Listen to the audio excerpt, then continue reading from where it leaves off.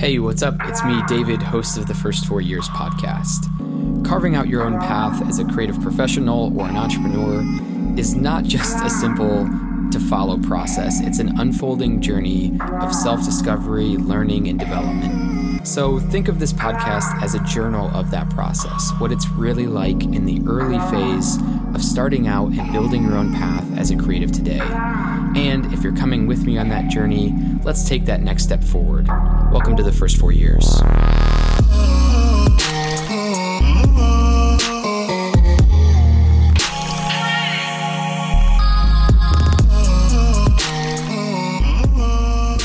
Okay, so I just got a text from my friend Hilary, and she said, question, approximately how many new ideas do you come up with per day, and how do you resist the urge to follow them all? And rather than respond just directly back to her, I figured I would record this as a podcast so I could answer her question, and I imagine that this is something that you experience as well. You feel like you have so many ideas, but you just don't know which ones to go with. You're sort of stuck on choosing. You feel like it's maybe a curse when you're being pulled in different directions. And so that's what I want to talk about today is just a few ideas that I have around this topic. So looking at the concept of idea generation, I personally subscribe to the idea that James Altucher has, which is you have an idea muscle. And if you work out that muscle a lot, it will continue to grow. If you don't work out your idea muscle, it will atrophy. And so his recommendation is that every day, no matter what, write down 10 ideas. It could be for your business. It could be for how to improve some product that you like. It could be for ideas for topics for your friend's podcast. Whatever it is, work out your idea muscles so that you're constantly generating ideas. And the reason is ideas are power. Yes, execution matters. And some people will say it's not the idea, it's the execution.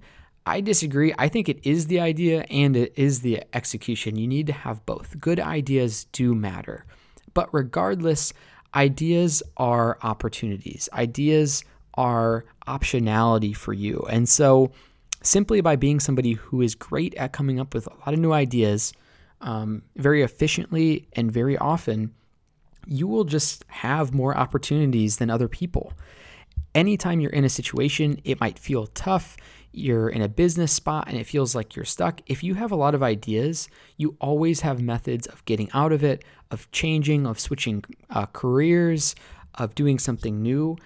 Ideas are powerful as opportunities that you can create for yourself, and it's the first step. Yes, execution matters, but ideas matter too. So the first thing is, I'm glad to have a lot of ideas all the time. I definitely understand it's tricky when you feel like you're being pulled in these different directions, and every time you have an idea, you get kind of excited, you get the endorphins, it feels so great.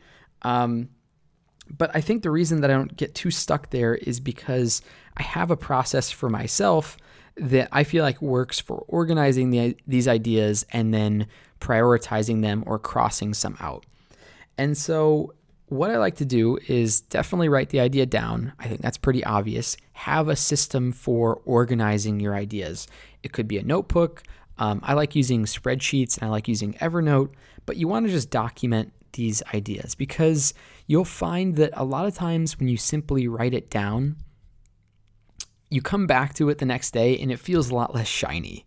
Like you'll have an idea and you'll be like, what if I made like Legos, but they're all made with bread and then people could build like bread towers with these Legos, but then they can eat them afterward. Like you'll just have an idea and you'll think it sounds like the sexiest idea in the world. And then the next day you'll look at it and you're like, bread Legos, what was I thinking? So simply documenting helps it get out of your head, helps you sort of assess it again and understand if you still feel excited about it.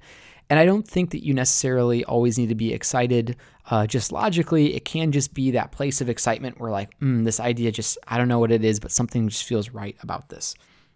So you've organized your ideas.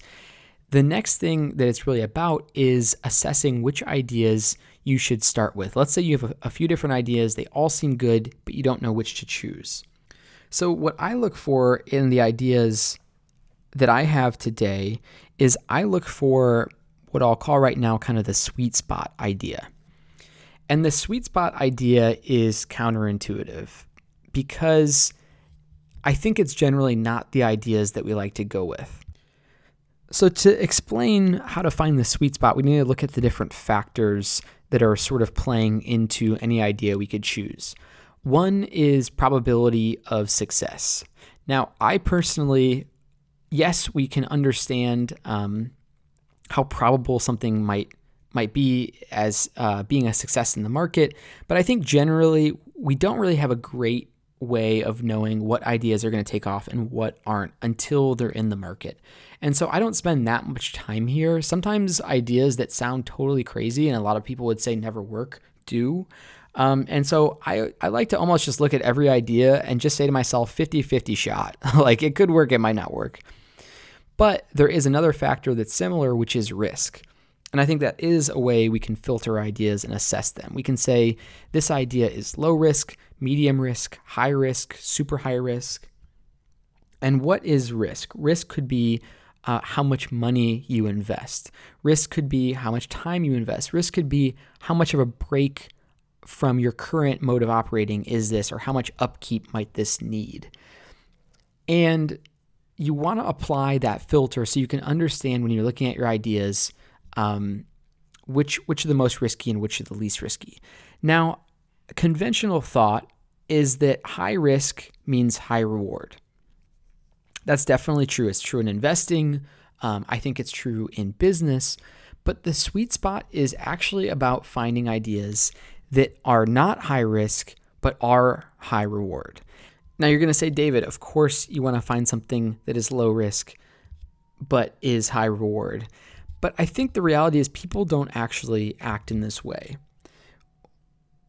The sweet spot ideas are ideas that don't take that much effort to get started or to put something out. I think it should take you probably 6 weeks or less for you to put some type of test out in the market with whatever idea you have. So they should be fairly easy and straightforward for getting out the door. And they should potentially have a pretty big upside if they do work. You don't know if it's going to work or not, but they have a big upside.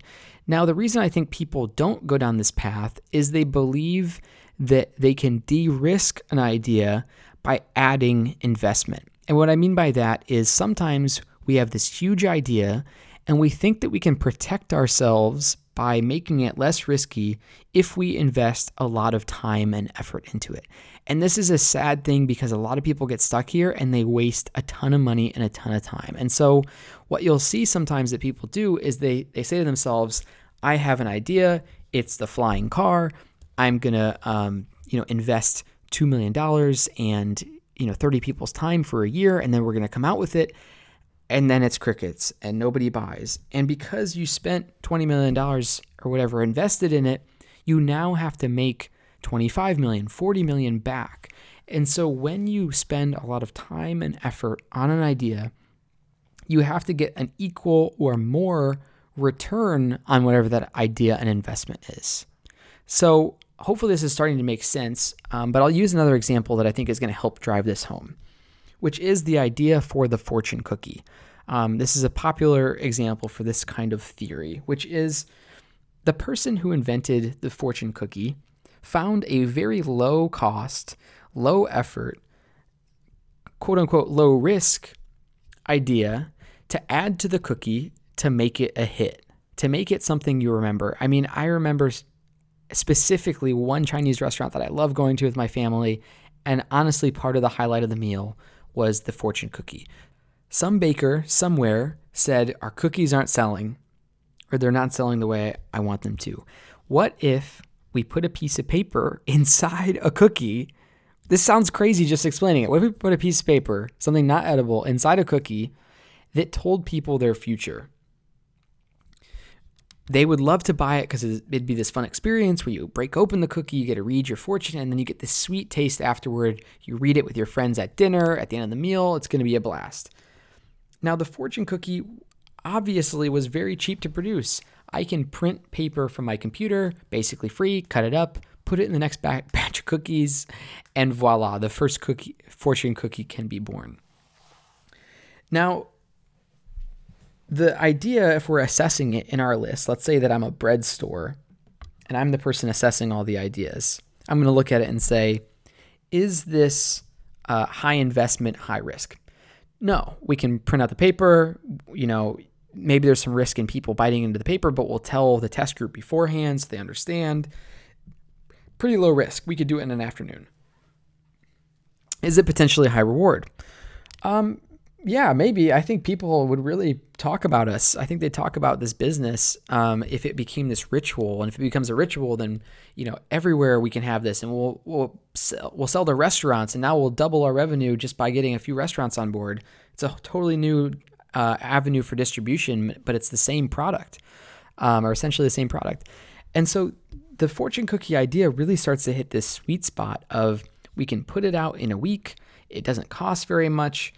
If it goes well, people will love it and will find success. Now, that's very different than saying we're going to spend a year of our time making some new type of cake that's never been created before, hoping that it then can pay off double all of the R&D and investment spent. And so I think that's the best way to segment out your ideas. I have a lot more thoughts on this topic, but one, be proud that you're an idea generator. It helps give you more options in your life and keep that muscle strong. 2, definitely write down or capture these ideas. 3, figure out a way to filter them into actionable tests that you can produce in a low amount of time with a low amount of effort. Of course, there are exceptions to this rule. Of course, if you're Apple, you might need to go big and invest a ton, but very often, the more you invest in an idea, the more it really has to pay off. And I don't like being in that position. I'd rather be making these smaller bets in the sweet spot where I think if this does work, we're going to get a really cool payoff, even though it wasn't that much time invested. I definitely would love to continue chatting about this topic. It's something that we do a lot at Death to Stock. A lot of times we send out emails just testing things. I'm playing around with some new kind of frameworks and processes that help us put out more ideas faster with better ways to gauge the reactions. We know if we should double down. All right, I've said enough here. Thank you so much for listening. Please subscribe, please review. That would totally make my day. And if you want to submit questions, just email me, david@thefirst4years.com. It's the number 4. Thanks so much for being here, and we'll chat again soon. Later.